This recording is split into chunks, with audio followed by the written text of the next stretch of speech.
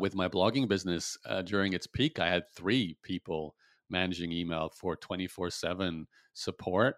I would go in once a month to sort of clean out the maybe 10 or 20 emails that only I could deal with.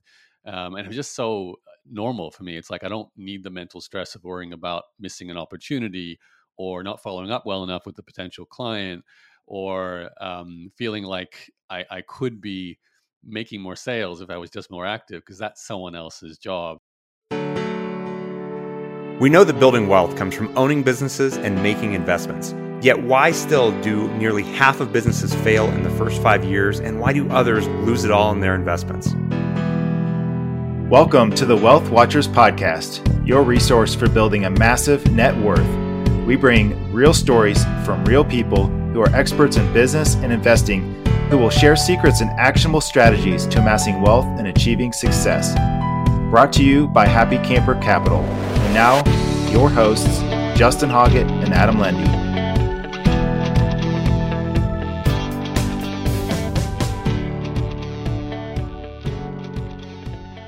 Welcome back to the Wealth Watchers Podcast. I'm your host, Adam Lendy. With me today is my co-host, Justin Hoggett. Justin, how are you doing? Hey, Adam, I'm doing well. Feeling a little lonely now that you're out of the office. Time zone away. Yeah. in beautiful Eastern Iowa in Central Time today. How are things an hour in the past? Doing good, man. The weather's great. We're getting ready for some serious fall weather. It's coming. Oh man, you know, it's overcast and a little drizzly out here today. So it's I guess it's not just in Colorado today. No. All right. Well, let's bring on our guest today. I'm excited to talk about this. This is a topic I think that's been kind of near and dear to us and in a lot of our conversations recently, Justin. But our guest today is Yaro Starak. He's the co-founder and CMO of InboxDone.com. Yaro, how are you today? I'm well, guys. I'm coming to you from Montreal, so I'm watching the leaves change as well. Awesome. Another time zone represented today. We'll welcome on with us. Fall is certainly in the air. So Yaro, I'm pretty excited, like I said, for what you're going to share with us today, because, you know, obviously time is something that's valuable for us and that, you know, we're realizing is a very finite resource. But before we dive into that, I'd love to hear a little bit more about your background and kind of, you know, why it is you do what you do. Yeah, the story has gotten too long, guys. I mean, I've been online for 20 years, and you know what happens with internet years? That's like 100 years of real life. So, but the shortened version of a story is started in the late 90s. The dot-com boom was happening. I was 18 in university in Australia. Actually, that's where I was born and raised, and got into having a website. It was actually about a card game called Magic the Gathering. For any of the gamers listening to this, they might know that game. It's still hugely popular today. I played it in high school and university. Don't play it anymore, but it was my first ever website topic. And it turned out to be my absolute early training ground for internet marketing, you know, how to get traffic. I had a little e-commerce store. I had an online forum where people were trading cards.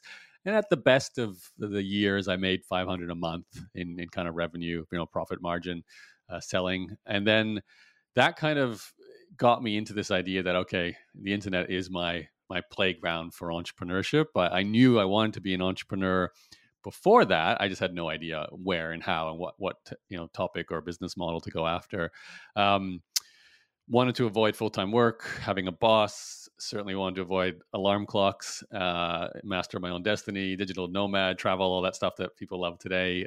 Before we had those kind of phrases like digital nomad, I was looking for that.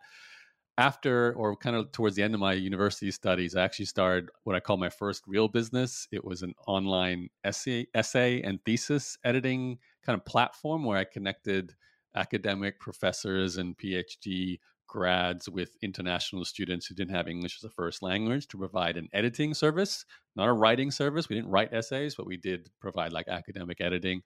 And my job was the middleman. I was out there marketing the business and learning everything I could. Turned into a full-time income. And best of all, it was my first place where I delegated our topic, I guess, for today. So first time I ever hired a copywriter, first time I ever hired someone to do my email and customer service and, you know, website design. I used to do websites myself, but definitely not my superpower. And, you know, I started to outsource that. And that was the first business that allowed me to travel too. So I did start to travel with it and, run it while I was traveling wherever I might be.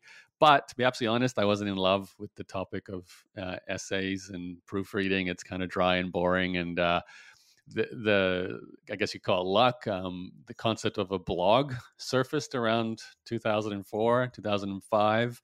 I won't tell you the whole story, but for the next basically 10 years, 15 years, I'm still doing it really. I created a blog, an email newsletter, started selling eventually my own course and ebooks, and sold about $2 million worth of my own digital products over that career. And then because of, I guess, my exposure to other entrepreneurs and my experience outsourcing and delegating, about 4 years ago, the opportunity, or really the idea to and the space to start a new company was there. I was kind of moving away from coaching and teaching in that business, and started up inboxdone.com. Initially, like most businesses, as an experiment to see if it could work, if we get clients, if there's a profit margin. And then that worked out. And we've basically been running that company ever since for about 4 years. And what does inboxdone.com do? So we're basically a specialized virtual executive assistant service. When I say specialized, we focus on email and anything that's kind of message based. So direct messages and social media, plus your general EA stuff like calendar management, data entry. But we really hire and train for the challenge of going into someone else's inbox and dealing with the very personal and sometimes very private and certainly very unique communication that goes on, and very important communication that goes on in an inbox. So as you can imagine, you can't just have anyone step in there and start replying to your emails. There has to be a careful handover process. I have to kind of learn how to be you and what you do as a client. So we took the system we built for me. I was like the first ever client, I guess, and made that into a system we could apply to other people. So I don't know about you guys, if you're spending too much time in your inboxes, we basically step in and try and get you out of there and free up an hour or 2 or 3 or whatever we can to break you free and simplify your life. It was one of the best things I ever outsourced. So it's a fun business to promote.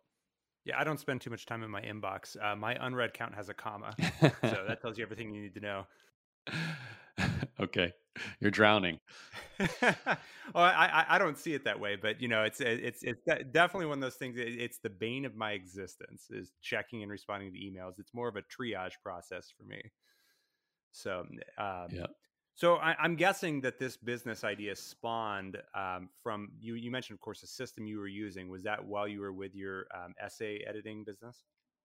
Yeah, I guess the germ of the idea was then, like I wanted to have, and we have to kind of give Tim Ferriss credit nowadays for popularizing the idea of a digital nomad 4-hour workweek lifestyle. He hadn't written his book yet at the time I was starting to do this, but same goal, wanted to have a muse, as he call it, an income stream business that might not be like a multi-million-dollar company that takes 12 hours of my day to run. It's quite automated, runs without me as best as I could set it up to do so.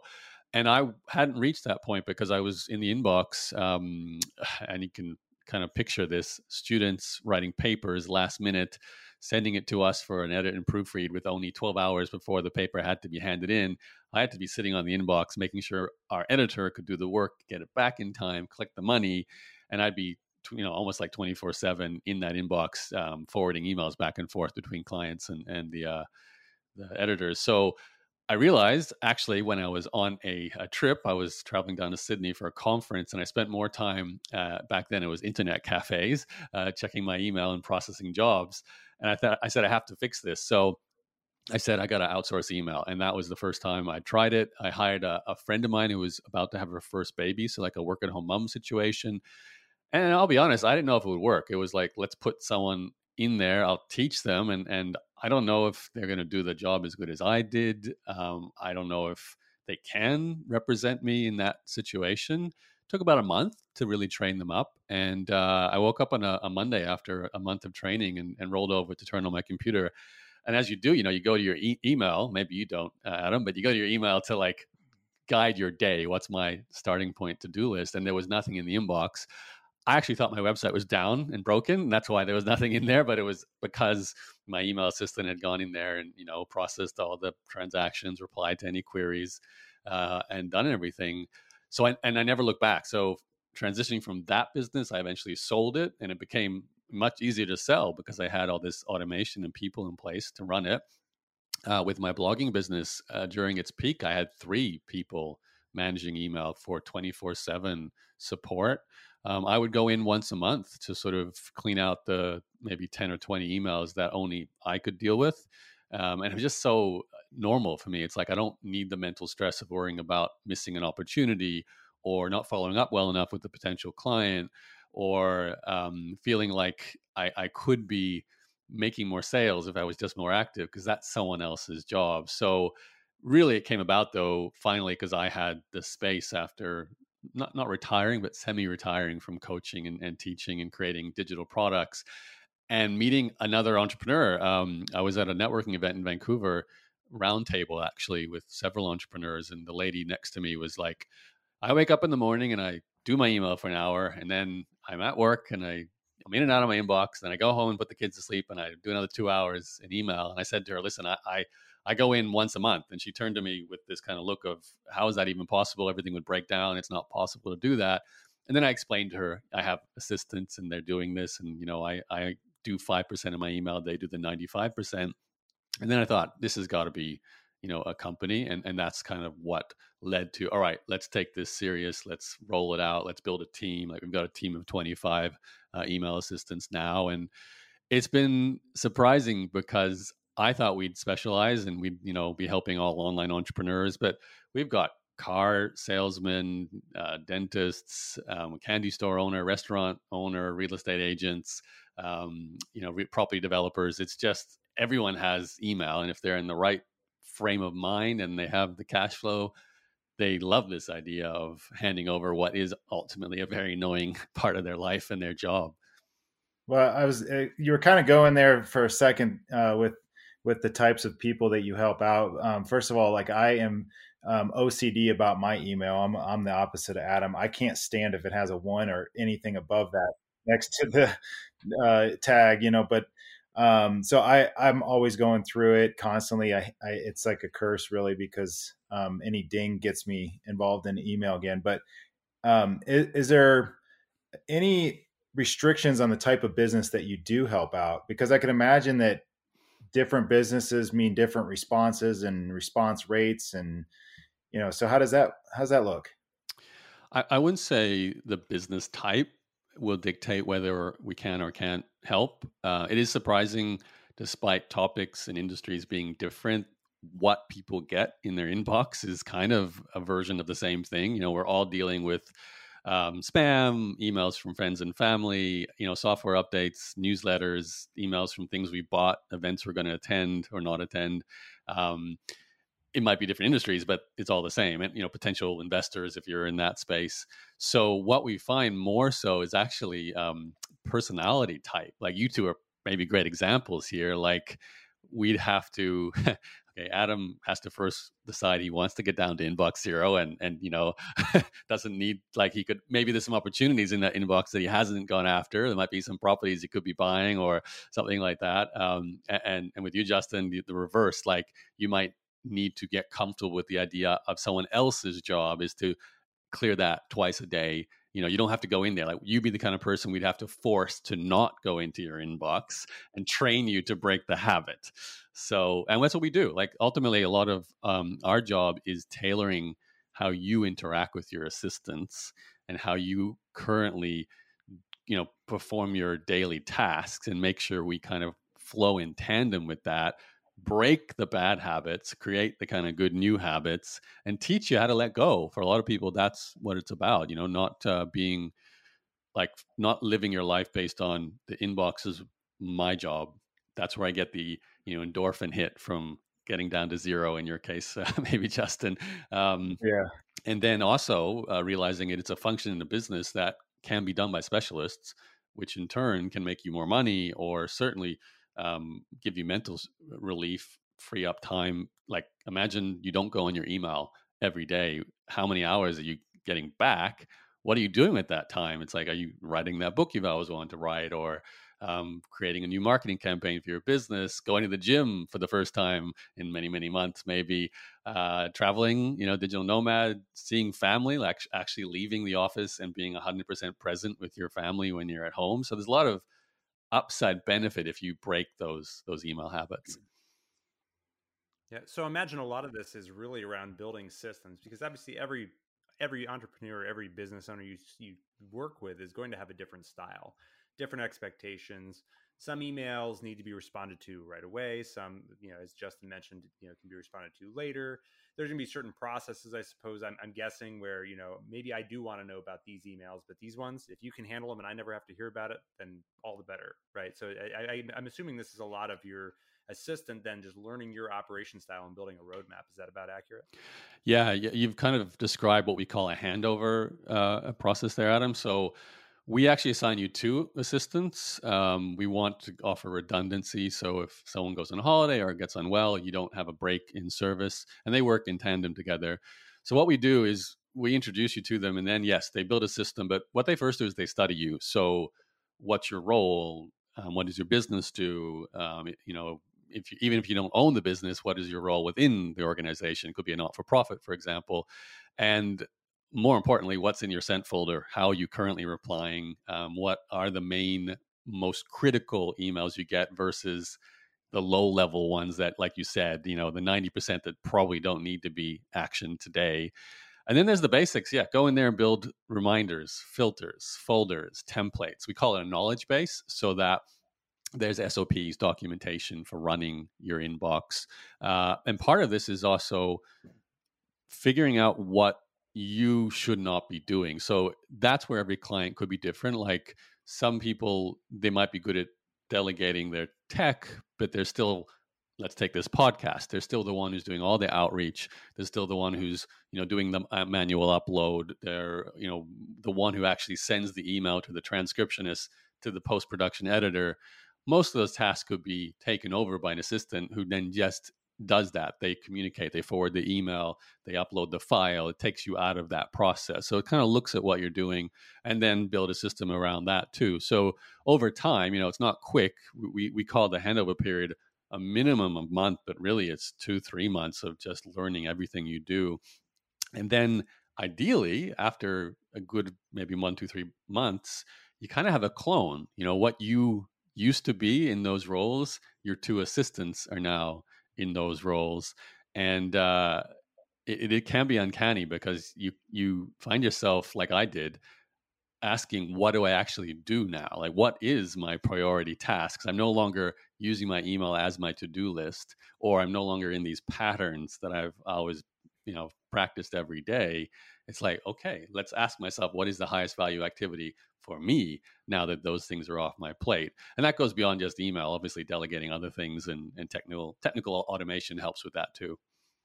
I imagine if I had an assistant assigned to me, I might get a hand back on my inbox when they look at that count in there. Well, we've actually had 36,000, 90,000 emails. That being said, we're not going to read every single one, and from start to finish. That's not a fun job. So, well, great. It's an intriguing system, and I love obviously the premises. Yes, to free up the time, and then of course, the main thing is then to make the best use of that time going forward. So I think your angle is very interesting. I guess it's kind of a 2-sided approach, and it almost even sounds like it's a certain amount of coaching with the client too. Is that fair to say?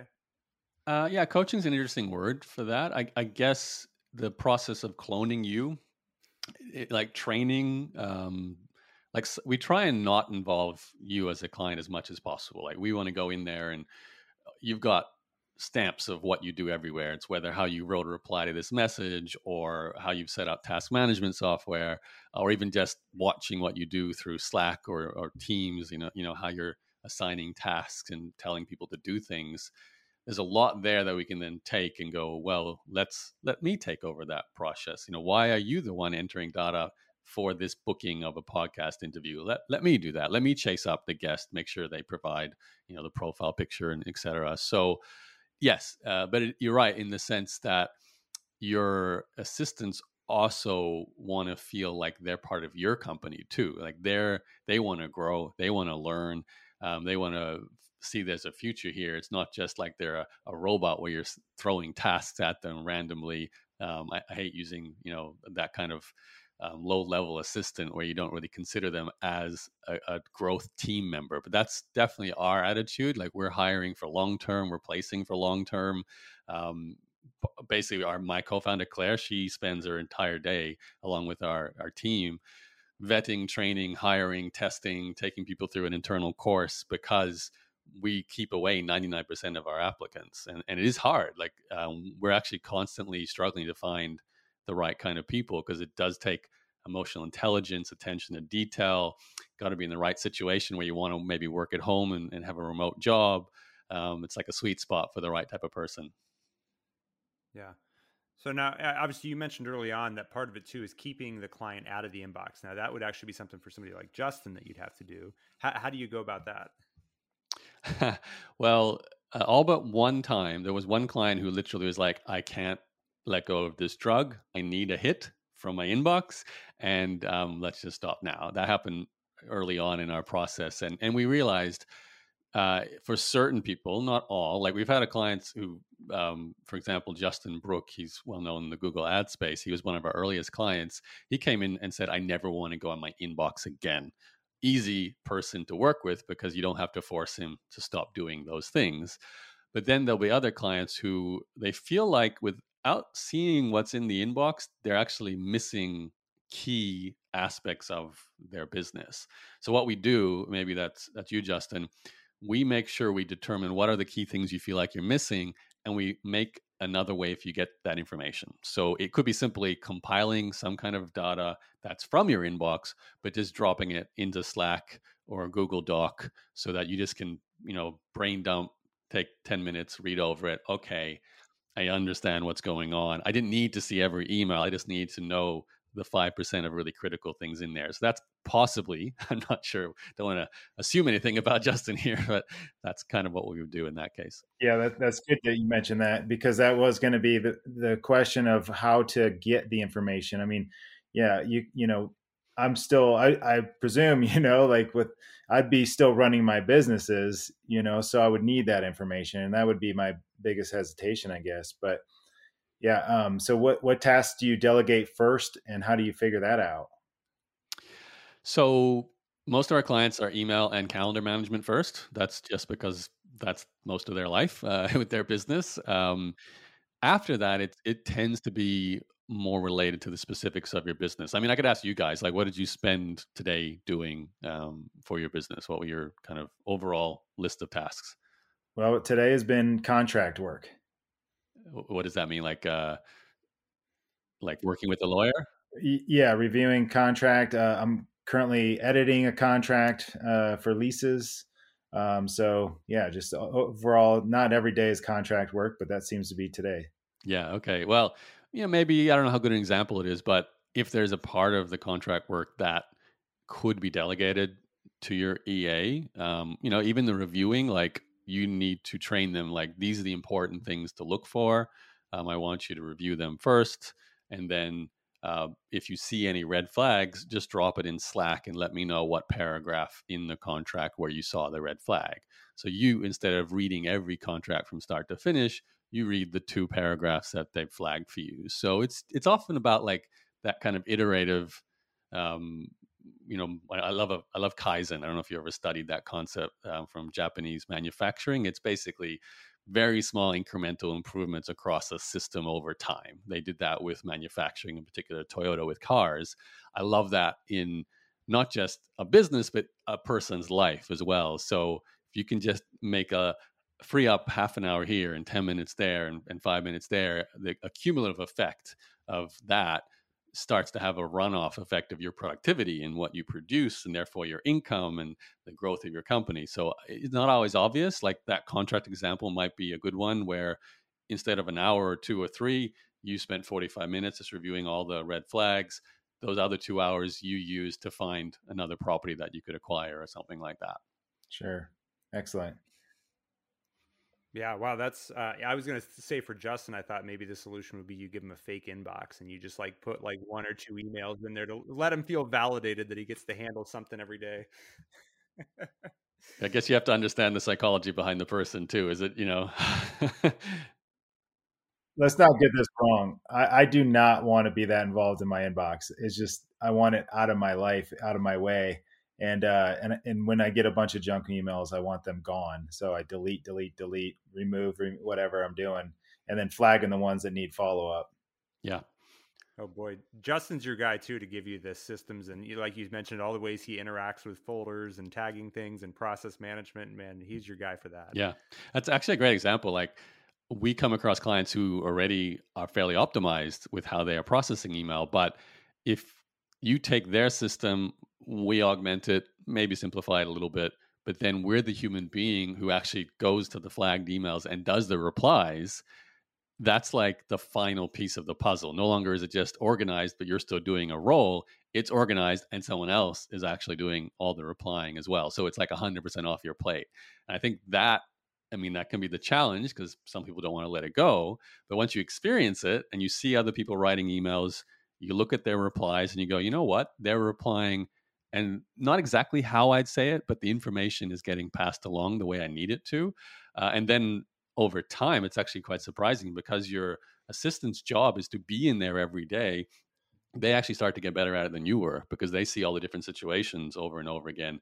They start to understand the bigger picture of what you're trying to do rather than you who, yes, you do that email job, but you're also have your head in all the other functions of your company. So it's not like your specialty. I love specialization. Like I know, coming up, one of your questions, I think, is about superpowers. And I think that's the most important thing is to find that one or maybe two things that A, you are good at, but B, you enjoy as well. And if you can get everything else out of the way, I think I spend maybe 2 hours to 4 hours a day on the thing I really am good at. And the rest of the day, it's downtime, maybe checking in on the team, but I'm cooking lunch, I'm going for bike rides, it's having that space to be not stressed during the day. And that's what I value more than sometimes the productivity improvement. It's just a lifestyle improvement. Absolutely.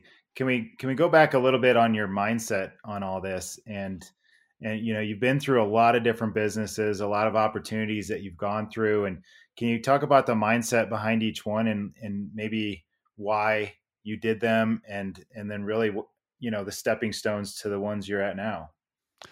Yeah, it's a big question. When I started, as most people, I think for the topic of your podcast as well, it's like, I need to get survival money. And that's your focus. I need to pay my rent and buy food and I want to move out of my parents' house or whatever it is. Right. So that was my goal. And with the editing company and maybe a little bit with the card game business, mission accomplished, but then opened up this idea of, well, I'm not like really financially independent here. I'm paying my bills.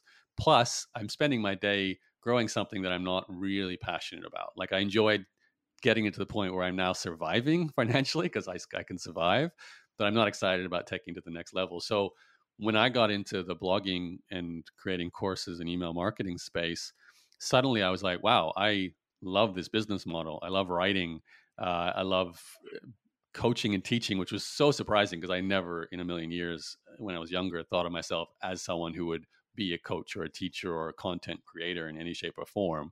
But then the internet made it such a a global place to play with. So and then two things happened. I made more money. I sold over $2 million worth of digital products with over a decade with that business. And I enjoyed the process. And of course, I really built a machine so that I could spend most of my time just creating content and have email assistants on customer service, tech people on websites and tech, leaving me with just a core function of content creation and coaching. So for a long time, that was a sweet spot. And then I think maybe when I hit 30, $1 million net worth at that point, money wasn't a stress point. Business was fairly, not hands off, but a really comfortable place. You start asking bigger questions, what's the meaning of life? Where am I really trying to head towards with, my income and my business and my impact and then those kind of bigger questions, because you're not making them based on I need to survive financially or I need to worry about my net worth being enough to cover my life. I felt not that I was $1 million doesn't sound like a lot, but it certainly sounds like a lot when you don't have $1 million. Like, it's funny, like now I'm do angel investing and I study venture capital, and $1 billion is like the basic threshold. I would have been stoked to think about $1 million net worth, certainly at 21, 22, 23, 24, as no doubt many Wealth Watcher listeners probably are too, right? So, but at that point, then I was like, yeah, well, I want to expand the business models I go after. I want to build something that's not about my personal brand, about me teaching, about me coaching. That's a sellable business that helps people experience something that I really enjoy experiencing. So Inbox Done is a good fit for that. It's not going to be my forever business. In fact, probably to kind of close the loop on your question, Justin, my ultimate goal was variety as well as stability. So today it's like, okay, angel investing, still have my blogging and podcasting business. I do a podcast too called Vested Capital. I've got one business, my main focus, but I'm also thinking about, future.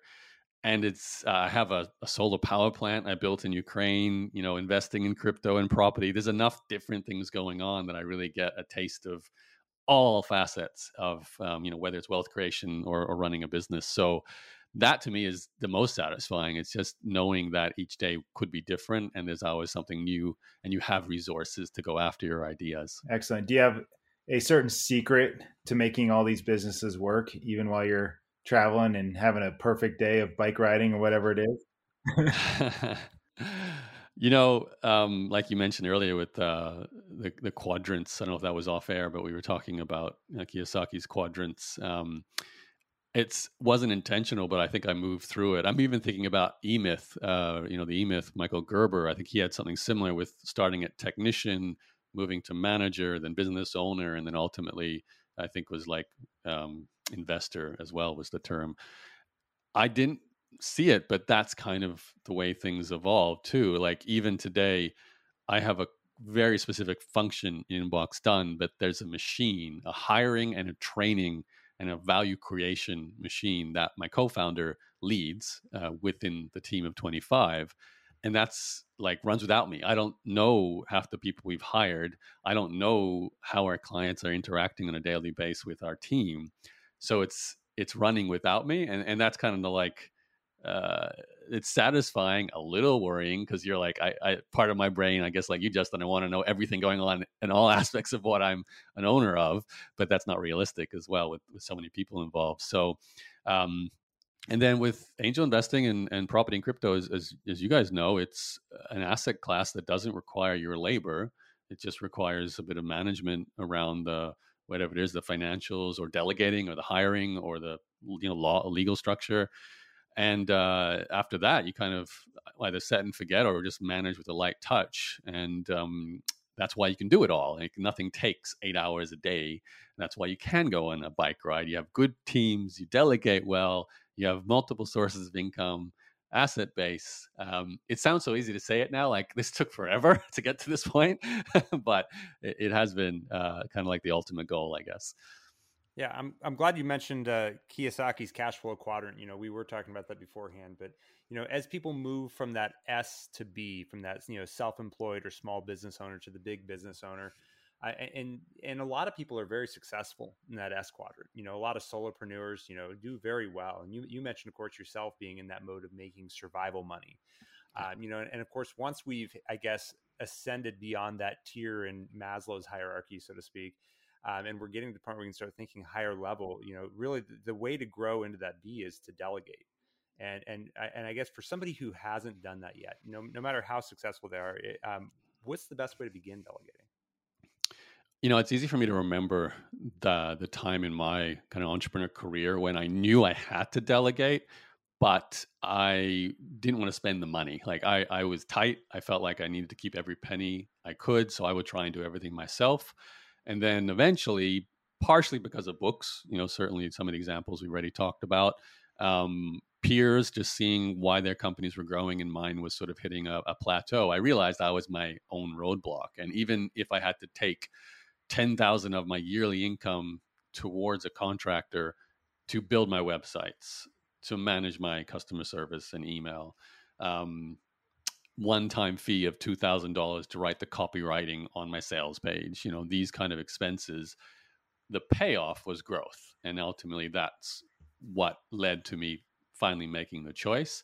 I had to, generate enough cash flow to start doing that. Like, I feel like you have to kind of grow into it by doing a lot yourself, but then I want to clarify too, I tried to do as much with technical automation, not just delegation. Like for me, especially with, especially my blog coaching business, it's a very elegant business model. So you have emails delivering content, making sales of a digital course that's delivered digitally.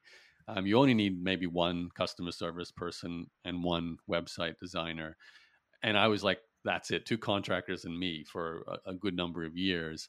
And I was setting up autoresponders, as much digital automation as possible so that there was cash flow. A little bit of a cliche, making money while you sleep. It is kind of true. A number of times I woke up and there were sales notifications in my email. It's a bit of a buzz to get that, but that's because you built a machine from the technology available today online. And then with that technology, that cash flow, you can actually start to invest in the people talent you might need. And obviously, because I've seen the venture capital world, almost everything with growth is human capital. Like, it really comes down to your ability to hire the most talented people with a scale business. It's getting the right executive team on board. It's getting the right engineers on board. That's kind of like the modern challenge with the company is that talent equation. So it's two ends of a spectrum. Obviously, at that end, you've got maybe 5 million of venture capital, so you can hire like crazy, but you have to find these good people. Versus all the way back at the start, like myself, when I was in my 20s, I'm making 50,000 a year. If I spend 20, I've almost taken half of my salary, but I have to see that as a stepping stone towards 100,000 a year because I'm outsourcing and growing. So definitely a mindset shift, though.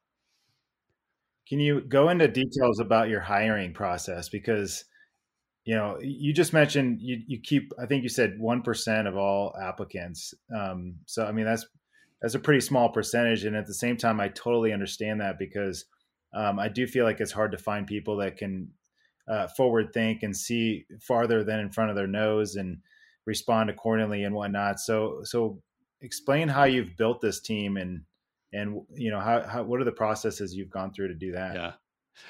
I'll be honest with you. I sucked at it. Like, this is actually one of those situations where I need to solve my own problem first because I'm failing at hiring. So I won't go into the long story, but after many, many failed attempts at filling a certain role with my blog coaching business, I realized I have to hire someone to hire for me because I am not good at this role. So I focused on that. My first hire in that role was my friend Laura. She still works with us with Inbox Done today. And Laura, with some initial instruction from me, basically built a hiring system that we then took into Inbox Done and further improved on. In a nutshell, today it's like a 10-step process, but I can highlight the most important things. One is making sure that you have a process that's front facing. So, they land at your jobs page. And that does a good job, first of all, to actually pitch. It's a sales page to make sure the person who is an A player, who's motivated, is excited about working for your company. I really do see that as like you pitching, not like you want the best person, but you're the best company and the best team and culture to work for. So, whatever is important, we talk about the remote work aspect of it, the flexibility of it, the long-term focus of it, the potential for growth, who you're going to be working with. So all those sorts of things are at the starting point. And then we put up a wall. So basically the application process is a testing process so that we keep away a lot of the people. Even simple things like if someone emails a question like, how do I get a job with you? That almost disqualifies them pretty much more often than not because they haven't looked on our website, clicked the jobs page and filled out the form to begin the process. So we have a lot of disqualifiers like that. Simple things like we're dealing with email. So we give them, here's an email situation. How would you deal with it? How would you write the reply? How would you work with the client? So we have some hoops like that to jump through. They go through all of that. And then the best who make it at the end of the testing and vetting process, then they move on to an actual first interview. So we don't even see anyone unless they've already pre-qualified themselves through those two steps. From there, it's the the interview itself is a little bit about assessing the personality, just confirming what we've already kind of discovered about their skill sets, making sure there's alignment about direction and expectations around salary and growth and things like that. And then we still do some more testing. Often that's more specific skill based. Obviously, if your company has, like, you need to have good Excel skills or you need to have good something else skills, we test that. And then finally, and this is where I think is a real secret sauce for us, before they work for a client and we call them hired, we actually have a course that my co-founder, Claire, who's our first ever email assistant, she was one of my team members. She kind of knew the job so well, she created this course that's like a video training series on how to be an inbox manager and how to work with a client, because it's a kind of specialized skill. Not general VAs and EAs don't start with email as a specialty. So we have them go through that. They get paid for that. It's like paid training. And then they pop out at the end. And then the final step, once they actually work with the client, is they'll have a senior assistant working with them. So they always have someone who's kind of knows the ropes as well. So it's very much like I hate saying it's like a factory that we push them through and keep away the bad people and find the good people, and then try and really, support them, educate them, and get them comfortable to work with the client. And I think that can work for any business. Like, it worked for my coaching business as well. How many of your clients, this is their first time delegating, and how many are folks who are just now, have already delegated other parts of their business and they're just optimizing and tweaking their lifestyle? It's a real mix. We have a small business owner who might be doing multiple 6 figures to multiple 7 figures, and they have a small team. They're lean, maybe 10, 20 people. Possibly they've already got an EA. Like, we do work with sometimes a founder and the EA. We take the email and some of the digital stuff off their plate, and the EA gets free to do more EA stuff for the founder. But then on the flip side, we'll sometimes get a manager or a C-suite, like a CEO, and they don't own the company, but they're high enough within the company. They have the budget, and they're just a productive person. They know that in order to excel in the role they do, they need to get away from email and other tasks. So they bring on us, and they probably have some support services. Being the CEO, they have their own team, but for some reason, email is not the logical thing to delegate for a lot of people. It's not the first thing you think, even though if you look at the time during the day, for a lot of founders and CEO manager types, that's actually where they spend their day. So I love it when you get someone who's super motivated, knows the power of delegating, doesn't need to be convinced, is just ready to break free. And they're like, I've been looking for you for my entire life. It's like a marriage kind of situation. So I was happy with that. And I would say, email is one of the biggest distractions and productivity killers, which is why I make it a point to really check it as little as possible. Because one thing I do know is that the reorientation period, every time we get distracted from our highest and best work, is about 20 minutes. So if we're checking our email once an hour, we're potentially spending a third of our hour just getting back to what we're doing. That could kill a great chunk of our day. Which you mentioned, of course, Tim Ferriss earlier on. And I loved one of my biggest takeaways from the 4-hour work week was when he mentioned putting the autoresponder on that says you will reply to your emails at these times per day. So you're setting the expectation that people aren't going to get a quick reply from you. So it frees your mind up. So, I don't know if that's a first step or if that's any part of the process, or if it's just better just to hand the keys to the inbox over to the assistant. But yeah, I definitely had that signature on my email at some point. It's so funny. You get a reply like that. You always know there's a 4-hour work week reader. It's just always happens. Yeah, I think it's a step one, but it actually works great in tandem with an assistant, because then you're training your recipients to know that, yes, there will be a reply. It's actually going to come from your assistant, but it'll be within this block of time.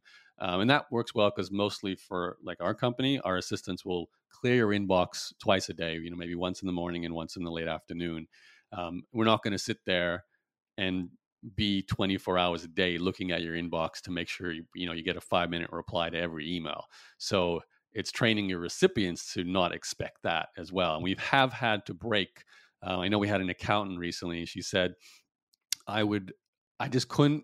Maybe this is you, Justin. I couldn't hear that ding on my phone, knowing there's an email there, and not write back within 15 minutes. It just didn't feel right. So we had to break her of that habit and also retrain her recipients that Linda, in this case, is not going to get back to you in 15 minutes to every single message you always sell. That's unrealistic. You always send, sorry. So let's make this more like you'll get a reply in 24 hours as a maximum.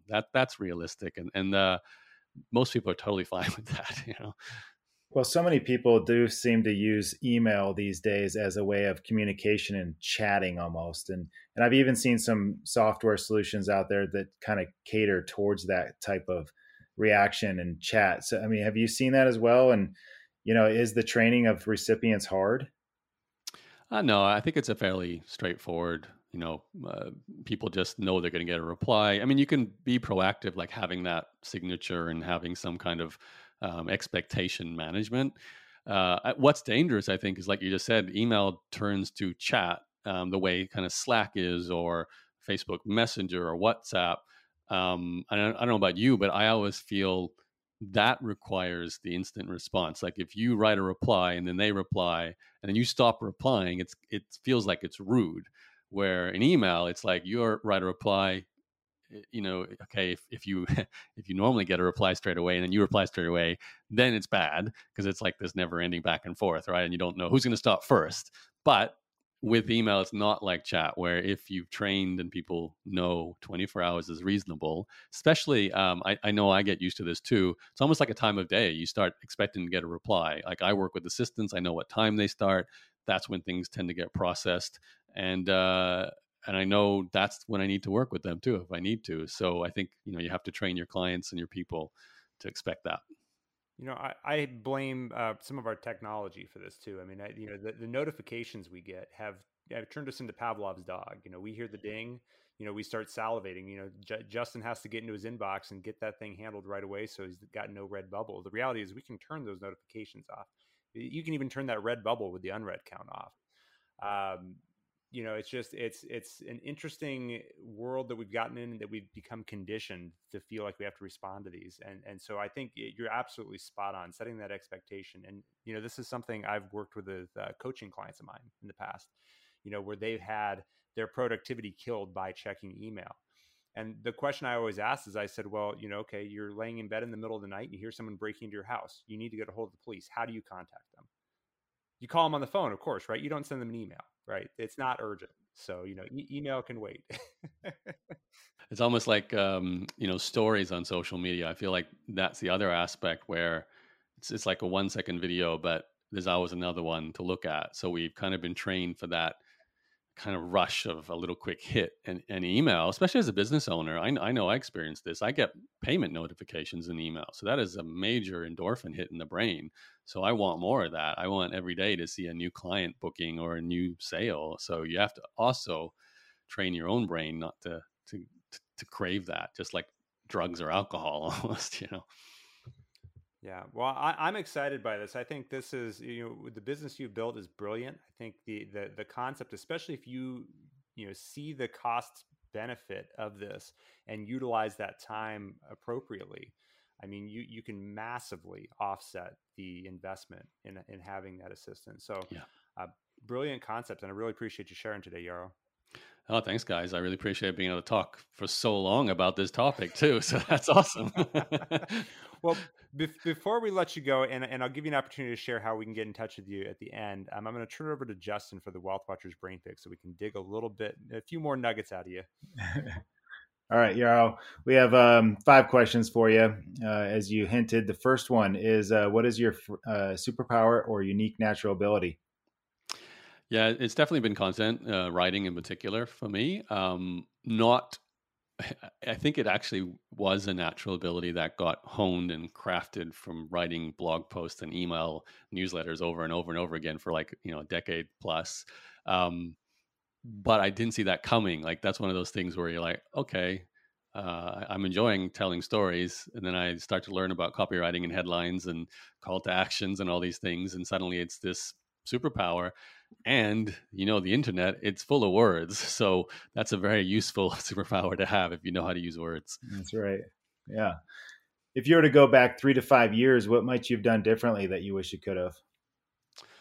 Yeah, so many things. I definitely struggled with self-doubt around how a business is going to go. And always in hindsight, I look back once I've devoted whatever it is, the 3, 4, 5, 6 years that you actually need to get somewhere of significance. I've gone like, oh yeah, of course it took that long. Oh, now I'm excited to keep growing it. But those first 1, 2, maybe 3 years, that's when you think, no, maybe I'll do this business idea instead, and I'll do this one. So I'm definitely wish I committed more to an idea once I knew there was traction, even during the highs and lows, and having that kind of that focus. Excellent. It's good hindsight. Where are you headed the next 3 to 5 years? I mean, inboxdone.com, my company right now, is definitely that time frame focused. So it's simply a case of like, I'm the marketing officer, so I'm always like trying to solve the how do we find new people problem. But I'm constantly reinforced by how people value the service. So every time I get on a discovery call and someone says, I've been looking for this my whole life, I'm going to stay with you forever. And then obviously proof of concept, they actually experience it, they tell their friends, there's word of mouth. I'm encouraged then that we've got something of value. I don't know if beyond 5 years, I probably want to move on to something else and, maybe sell this company. But I have so much variety in my life too right now. You might have an angel investment that hits a big exit and suddenly you're like, okay, well, there's all this capital to play with. Who knows? You can suddenly start a whole new SaaS software company or something like that. Excellent. Do you have a favorite book on business or money? Yeah, it's changed. Like, I think for me, it was super important to read, like we mentioned, the E-Myth earlier, The Richest Man in Babylon, The 1 Minute Millionaire, plus a whole bunch of bios. Like for me, I know this is not one book, but I really benefited from reading bios of other entrepreneurs. So like I went crazy in my 20s reading like the founder of Hershey's, of Starbucks, of eBay, of Amazon, of Google, of Facebook, of smaller companies you wouldn't have heard of. And that was huge for just reinforcing belief that this is possible and understanding the steps they went through. I think that to me was critical. The first ones, like The Richest Man in Babylon and Cash Flow Quadrant and Rich Dad Poor Dad, those are like more conceptual. This is how you get rich and how you sustain wealth, and that's important when you're green and you're fresh and you think the only way to make money is a job. But after that, I needed more practical, tangible examples. And today that's the same. Like I still love bios more than anything. And that's where I think I learn the most, other people's lives. Awesome. And last one, what has been your biggest aha moment? Yeah, I whenever I answer this question, I tend to go a bit deep. So I warn you guys here. So I had this aha moment that it is a business aha, but it doesn't look like it at first. It just happened to apply later on. So to set the scene, I was kind of in a dark place in life for maybe around early 20s, 21, 22. And I say that I wasn't homeless or anything like that, but it was like lack of confidence in my direction. My friends had taken full-time jobs after graduating from university. I had businesses that weren't making enough money to survive. You're living with your parents. And more than anything, just what is the meaning of life? Big questions that you ask in your early 20s and maybe even later too. But I was really deep in that kind of contemplation. And I went to Google and typed in what is the meaning of life, because Google has all the answers, right? So unfortunately, this doesn't come up as the first result anymore in Google, but at the time it did. It was this very basic plain text website written by some philosophy professor at an American university somewhere.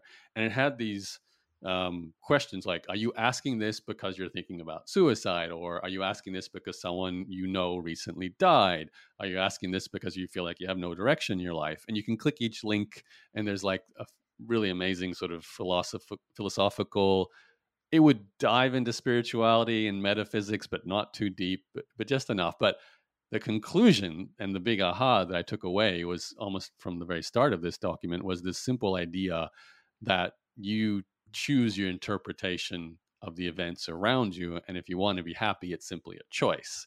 And on the reversal of that, if you're unhappy, you're actually choosing that as well. You're choosing to interpret your circumstances and make that, reference and then feel that way. And that was very empowering to me. Like I went away with that going, okay, it's not anything external. It's me. No matter how bad things are, I can always choose happiness and focus on positivity. From there, I really started to study positive psychology a bit more and reinforce that with data and science. But the basic idea of like reframing in NLP, that's basically what I was doing. And then it helps so much because you start a business and you get a client, then you lose a client, and then you get a client and then you lose a client. The website goes down, something, you lose a deal, whatever. These bad things happen. And I'd roll with the roller coaster. Every loss is like, oh my God, the end of the world. Every win is I'm the hero of my own story here, right? But then I could reframe and get more stable because of this aha moment. Go, you know what? I'm just going to keep choosing to be more, not even like choosing always to be happy, just choosing always to be calm and, grateful, people say, but really just present in the process I'm going through and enjoy the journey, as they say. So, and then you start reading books like The Alchemist by Paulo Coelho and Live in the Moment, and it all gets reinforced as well. So for me, that was and still remains the most important aha moment, because life is a roller coaster. Yeah, that was important learning you had to realize that life's not happening to you. Yeah. Right. That would be a very much victim mindset. So it sounds like you realized you had to take control. So I realized I had control. It wasn't like before that you sort of just, things happen and you react, where now it's like things happen, you choose how to react. Very, very subtle, but very important difference. Excellent. Thank you, Yaro. Very, very insightful. I appreciate the stories and your information. Thanks, Justin. And thanks, Adam. Okay. So Yaro, if somebody wants to get in touch with you, how can they reach you? So if the fantastic conversation about email has inspired you to delegate that, then inboxdone.com, book a discovery call. You'll actually speak to me. I'm the call guy. And for just more of like the general journey stuff, I do have my blog and my podcast still. That's at yaro.blog, YARO.blog. Wonderful, Yaro. Well, thank you so much for coming on today. Grateful for your insight, for your stories, and really excited to check out Inbox Done. Thanks, guys. Yeah, thank you. This has been another episode of the Wealth Watchers podcast from your co-hosts, Adam Lundy and Justin Hoggett. Appreciate you listening. All right, guys. Until next time, thanks a lot. This has been the Wealth Watchers podcast. If you enjoyed this content, please subscribe and leave a review on your podcast player of choice. Join us on Facebook, where our members and guests are actively engaging in discussions on wealth growing strategies by searching for Wealth Watchers Community on Facebook.